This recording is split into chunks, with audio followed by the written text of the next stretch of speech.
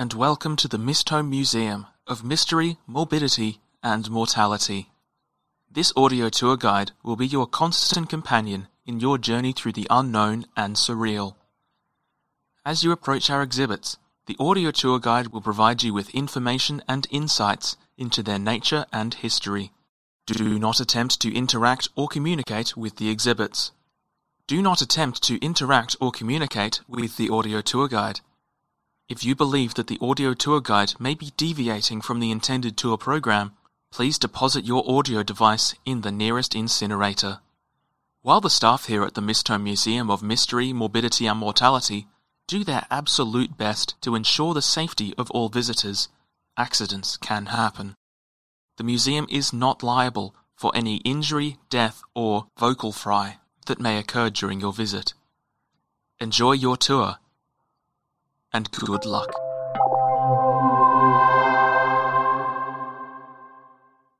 This room is more like a collection of information on a phenomenon than a standard exhibit about an item or event. Some refer to it as, quote, mass hysteria, unquote, though that's a bit reductive and possibly misleading. There are 3 main sections to this exhibit, and we'll go through them one by one, starting with the dancing plague, singing epidemic, the Pied Piper. This exhibit takes place in a town whose name has been lost to history, though it is commonly referred to in Apocrypha as Hamelin. The traditional tale would have you believe that a man came to a horribly rat-infested town and used his wonderful pipe-playing skills to lead away the rats. Then, when the town refused to pay, he used those same skills to lead away their children, never to be seen again. The truth is a little different. This exhibit takes place in a region that was in the process of recovering from a harsh winter. Many had died to starvation or cold, and there was little purpose to be found in life other than to continue struggling to live. The people were hungry, and mourning, and miserable, as they toiled at their labours day in and day out. The people of a small landlocked country had recently won their independence from their repressive neighbours, and were in the midst of the difficult process of trying to build a whole nation from the pieces left behind by war.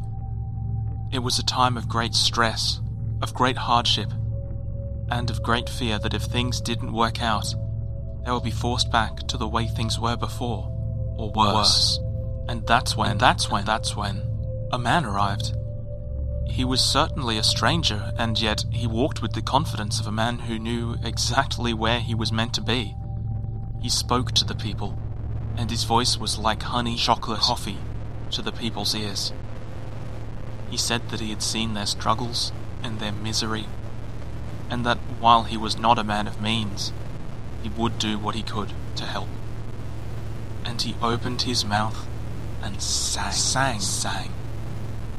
The rats pricked up their ears and followed him as he sang, his melodious voice echoing through the streets, all the way out into the countryside, where the rats disappeared into the hills never to be seen again. People in the fields raised their heads from their toil as they heard the beautiful song, deep as the lowest valley and high as the tallest peak, and they danced. A jig, all as one, for hours and hours without any need for rest. The people in the capital and the children in the schools closed their eyes and opened their mouths and joined in, not knowing how they knew the melody, but knowing that they knew it. The music went on for a full day, lifting the spirits of all who heard it, reminding them that life is about more than just being alive. And then, the man stopped singing. He gave his farewells to the people of the town, region, country, and departed, saying that it was time for him to go home. The people were sad to see him leave, but he could not be persuaded to stay. And as quickly as he had appeared, the man and his song were gone. The children of the town were distraught. The rats may have been gone, but their town was still small and cramped and dull. They had heard true beauty now. How could they go back to the mundanity of everyday life now. The people returned to the fields, legs a little sore, and found that as little passion as they had had for the work before the man had come, they had even less now that he was gone. Some tried to recreate the dance that they had done the previous day, but the steps were alien, and the rhythm was gone. The people in the capital who had been brought together as one voice just a day ago now found themselves more fractured than ever, the cracks showing more than ever in their fledgling nation.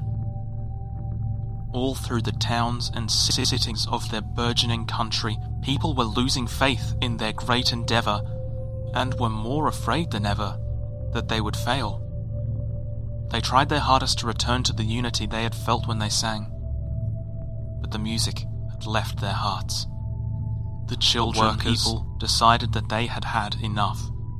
As one, they left their homes in the night and walked into the countryside, with nothing but the clothes on their backs, leaving behind all they had known for their entire lives, in search of the man and the song they had known for a day. And they did find the man, and he welcomed them into his home with open arms, never to return.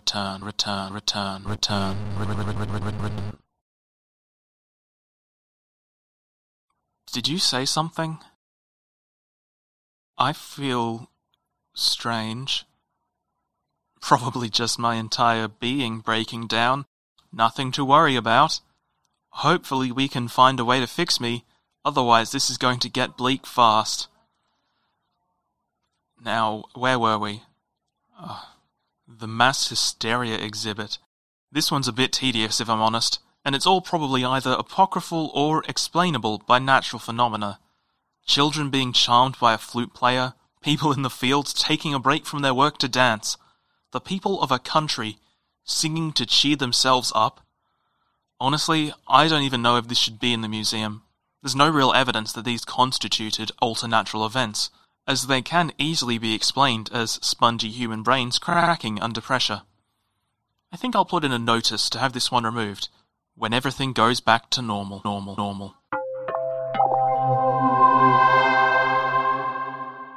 You are now entering the museum cafeteria. As expected, there are no staff currently on duty in here. Presumably, they're tucked away safe and sound inside an alternatural event shelter somewhere. Don't worry though, they're mostly just for show, as the vast majority of the food we serve here was either produced by an alternatural item or simply appeared spontaneously. My understanding is that people need to, quote, eat, unquote, so I figured it would be a good idea to stop by during our travels through the museum. Feel free to help yourself to anything you feel like. If the billing department is still alive out there, I'm sure they'll let you pay your tab, should you survive until the lockdown lifts. If you'd like something warm to drink, the urn in the corner provides an unending supply of piping hot tea, which should prove very refreshing, provided you don't mind tea that tastes strongly of Worcestershire sauce. I don't really understand the concept of taste, so I assume that's fine. On the menu today, we have beef Wellington served in an authentic Wellington boot. We have a plank grilled sea bass, which will serenade you as you eat it. And chicken tikka masala.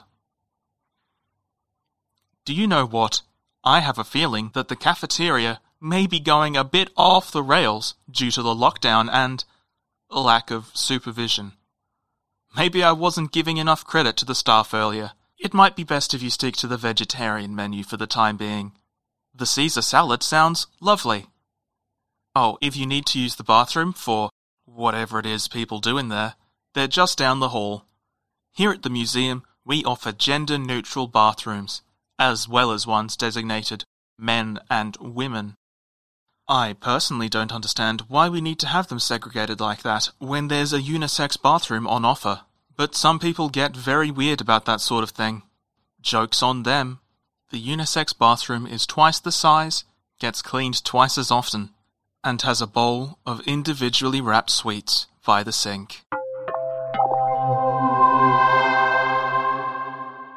On the rack before you are dozens of immaculately knotted bow ties, all the exact same size, style, and bold red colour. They look the same because they are the same.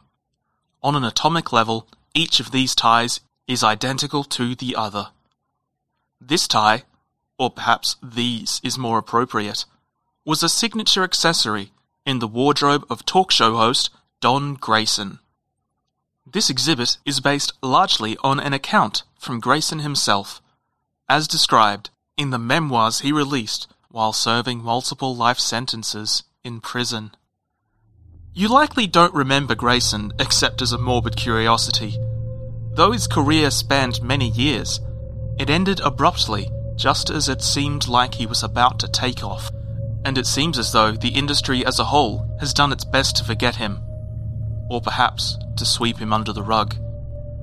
His signature role was an extended stint as the host of Talk Time, a daytime TV show which he held for several years.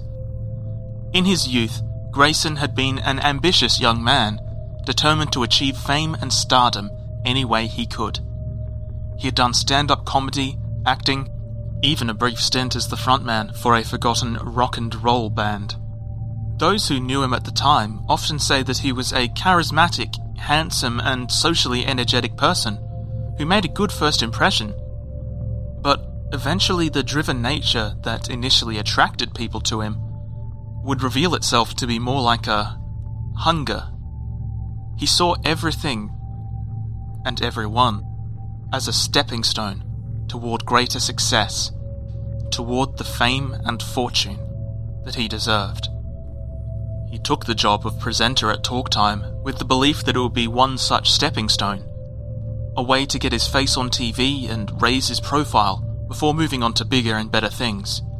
But the office he'd anticipated failed to materialize. His auditions were unsuccessful, and his agent mused that he was stuck. Just barely too recognizable from his talk show to be considered for more high-profile work. No one wanted to hire the daytime talk show host to act in their movies. The money from Talk Time was good, and every now and again people would recognize him on the street. But for Grayson, these only served as reminders of the greater wealth and fame he deserved. Talk Time did well enough in the ratings to be continually renewed year on year, and Grayson came to view it as his own personal hell. He could never escape, a constant reminder of what should have been. He hated his job. He hated the guests who came on his show, whose inane stories he had to pretend to care about. He hated the audiences who filed into the studio day after day to guffaw and cheer. He hated the woman who knocked on his door and said, "5 minutes, Mr. Grayson," day in and day out. But he hid all of that. He hid it from his fans and the press and his colleagues, because the last thing he needed was a reputation for being ungrateful.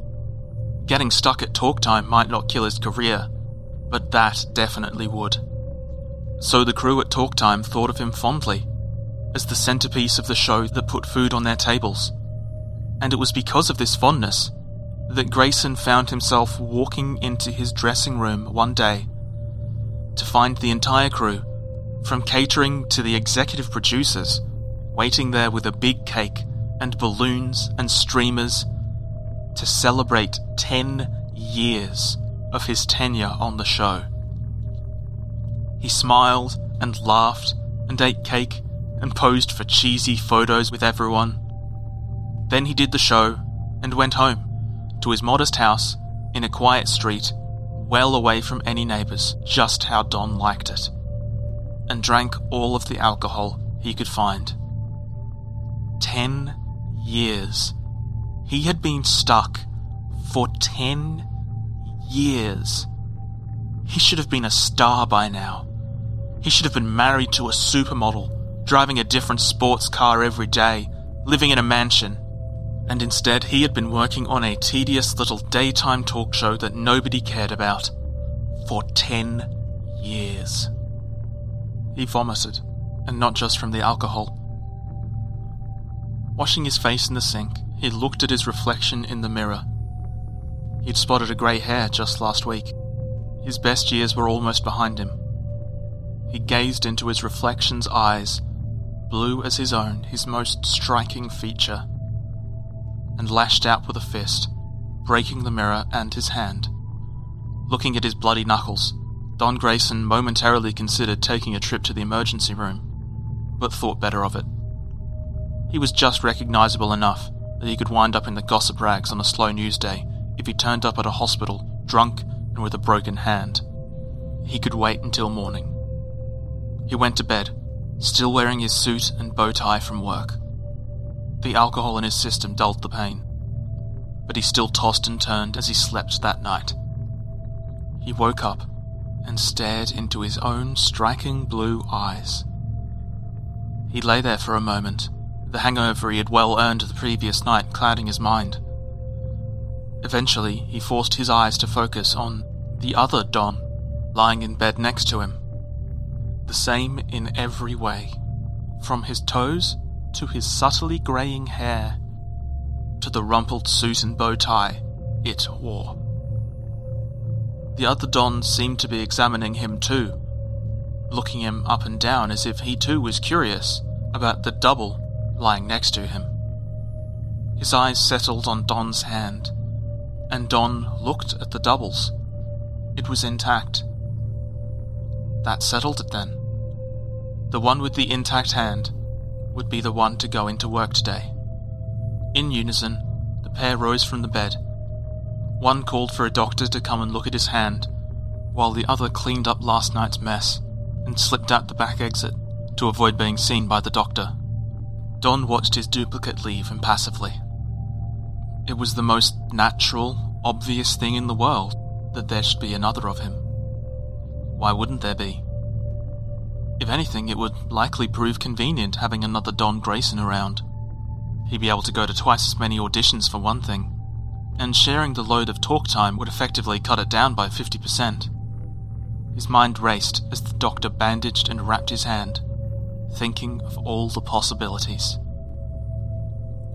At the appropriate time, he turned on the TV and watched as he walked across the stage in his trademark bow tie, the one he too was wearing right now. His double chatted enthusiastically with the guests, laughing at their lame jokes, nodding with interest at their tedious stories. Don got lost for a moment in his own performance. Unlike the audience, he knew full well that the man he was watching was hating every minute of this, and even he could barely tell. Now that, he thought, is a man who deserves to be a star. Don spent the next few weeks booking auditions and talking to contacts, while Don fulfilled their obligations as host of Talk Time. At first, people were unenthused about the idea of casting him, as all he had to show from the last 10 years of his career were clips from Talk Time. Don didn't let rejection get him down, however. This was the best shot he'd had in years. For so long he hadn't been able to commit as much as he'd have liked to finding new and more stimulating work, as he couldn't turn his back on the easy paycheck Talk Time offered him. But now, with two of him to share the burden, he figured he could just about manage. Eventually, his hand healed up, and he offered to switch places with his double for a time. But the double refused. Don had already built up momentum at finding new work. As miserable as it was, the double had to acknowledge that it made sense for him to continue working on Talk Time, while the other Don worked on the rest. Don was grateful and more than a little ecstatic. He might never work a day on Talk Time again. Then, after months of grinding, it happened.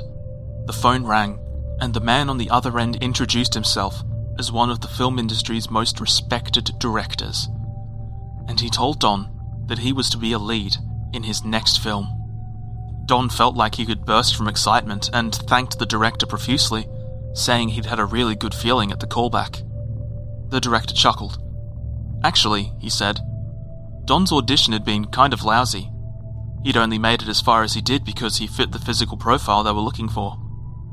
But then, the director had happened to turn on the TV in his office, and he'd seen Don Grayson hosting Talk Time, and it was like he was a completely different man from the one who had sleepwalked his way through callbacks the previous day. The energy and passion of the man he had seen on the TV convinced him that Don was the man for the role. He'd just need some coaching to help bring out his potential. Don thanked the director and hung up the phone. It fell limply from his hand as he stared at nothing in particular. His double. He had been cast because of his double. He had finally gotten his big break. Everything was falling in place at last. And he hadn't even earned it. Or rather, he wasn't the he who had. He waited a couple more hours, alone in his house. Then he switched on the TV. Talk Time's cheesy theme music filled the room. Don Grayson strode out on stage, in his trademark bow tie, with a verve and energy that Don recognized as his own. But more, better. This was who he had thought he was all along, but now that he saw it, he realized he had never approached this level of charisma. This Don was on another level entirely. The audience surged with joy as they saw their host. An audience larger than Don had ever seen during his 10 years on the show. Had they been moved to a larger studio without his knowledge? The Don on the TV settled into his chair behind his desk and thanked the audience. And, with a smile and a look that Don could swear was aimed right at him, said that this would be the last episode of Talk Time during this time slot. Because, due to a surge in ratings and viewer engagement, Talk Time was moving to prime time. Don sat in his living room and watched the entire episode of Talk Time. It was the best he'd ever seen, and he'd been there for 10 years' worth.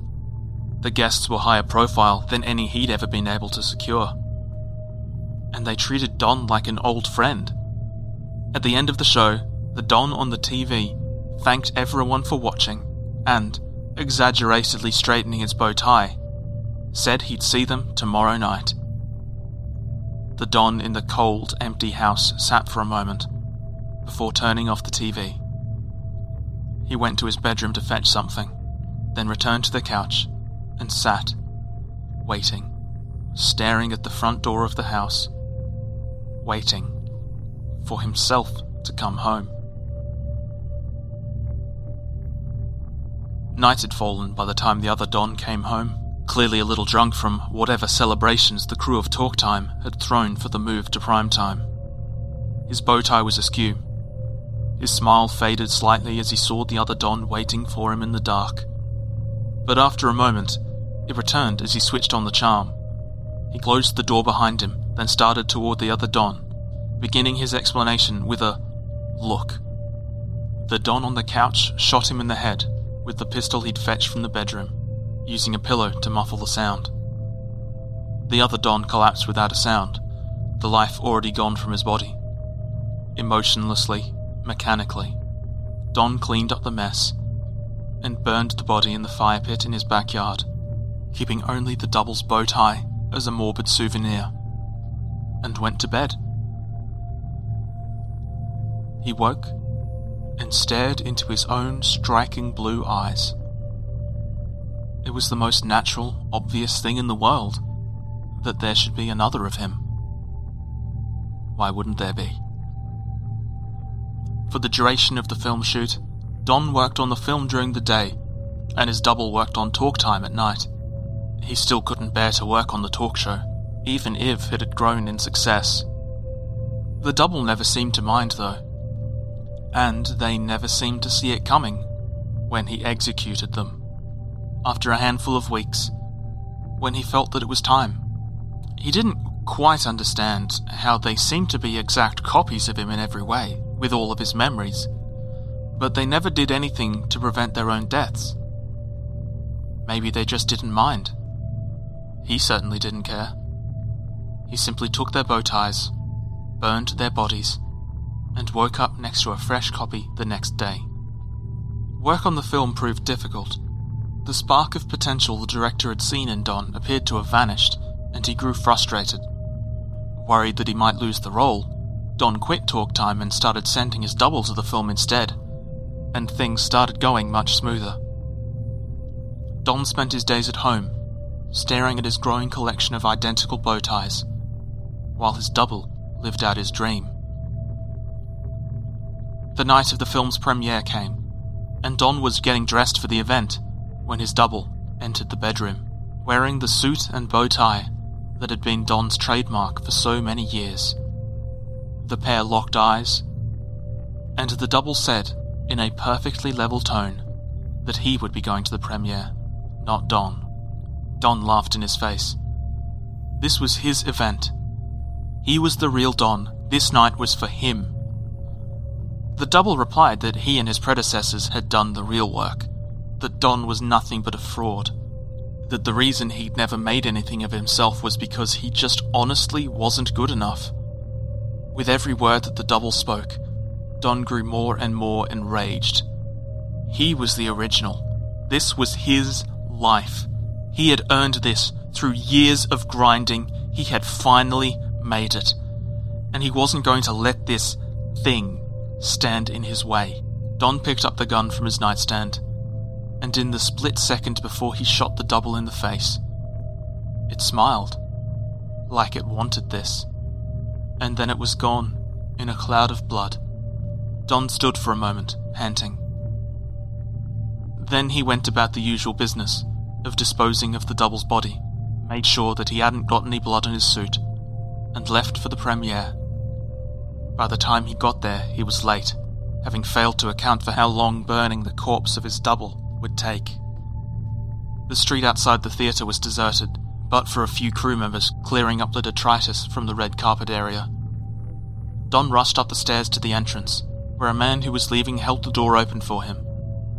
He thanked the man as he passed, and glanced briefly at his face, and froze, as he stared into his own striking blue eyes.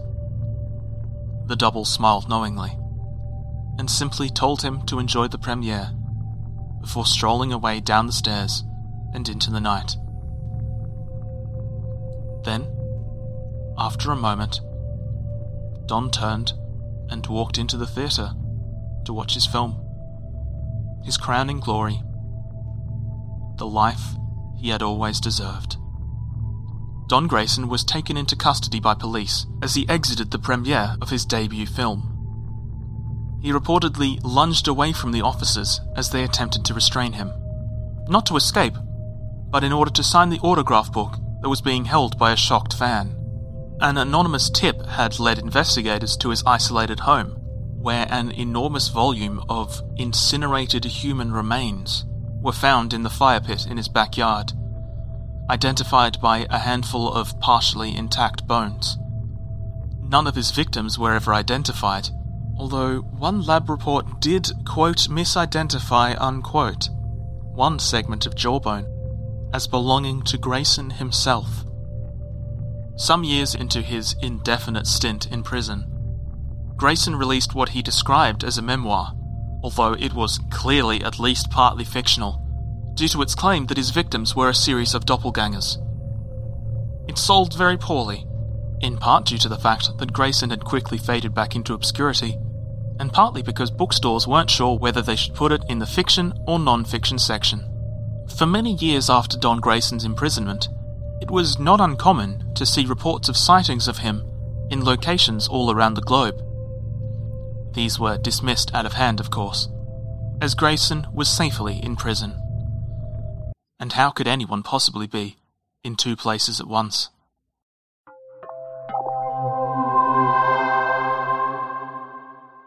Thank you for visiting the Mist Home Museum of Mystery, Morbidity, and Mortality. We hope that you've enjoyed your visit and that you'll one day return in this life or the next. Please tell your friends about what a great time you had here, but don't tell them too much. If they're worthy, we'll find them. Stay safe out there.